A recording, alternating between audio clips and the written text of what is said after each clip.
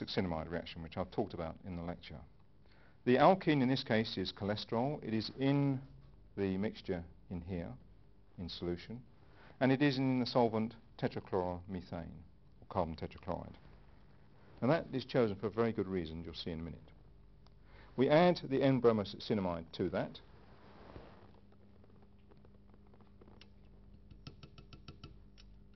And you see what happens is that sinks to the bottom of the mixture, the solution.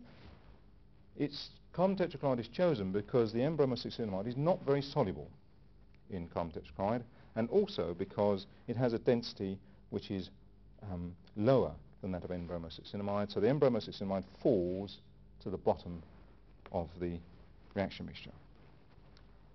Now we add a bit of initiator, in this case dibenzoyl peroxide, and that you will see will float on top. That's because that is quite light and has a density lower than that of carbon tetrachloride. Now this reaction is self-indicating. That's the beauty of it. You can see as it proceeds when the reaction is finished.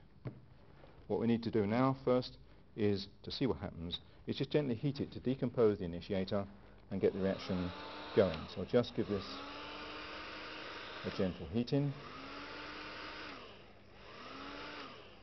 and you can see it's bubbling a bit. You'll see the dibenzoyl peroxide disappears as I do this because it should gradually decompose, and you see bubbles of the solvent boiling.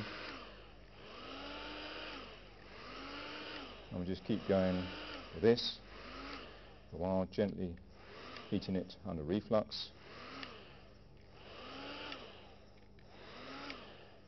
Reaction takes probably about a minute or two, so it's a little while to go yet. But as I say, it is very nice in the sense that we can see when the reaction is finished. Keep going for a while. And if we just look at it for the moment, let it settle and stop boiling for a moment.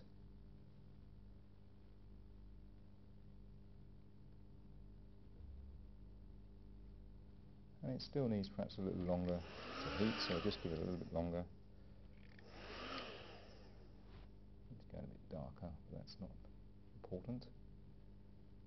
And I think we can stop there.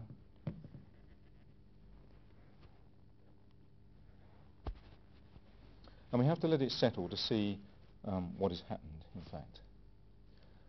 Another important feature of carbon tetrachloride is not only is the N-bromosuccinimide insoluble in it, but also the product from that, the succinimide, after it's given up its bromine, is also insoluble in the carbon tetrachloride, or largely so. Obviously bits must dissolve for the reaction to occur.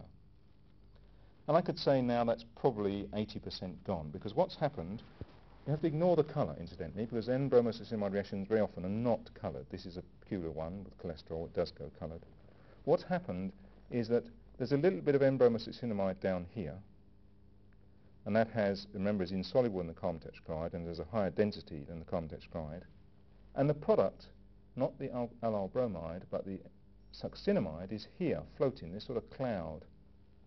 And that has a density lower than carbon tetrachloride.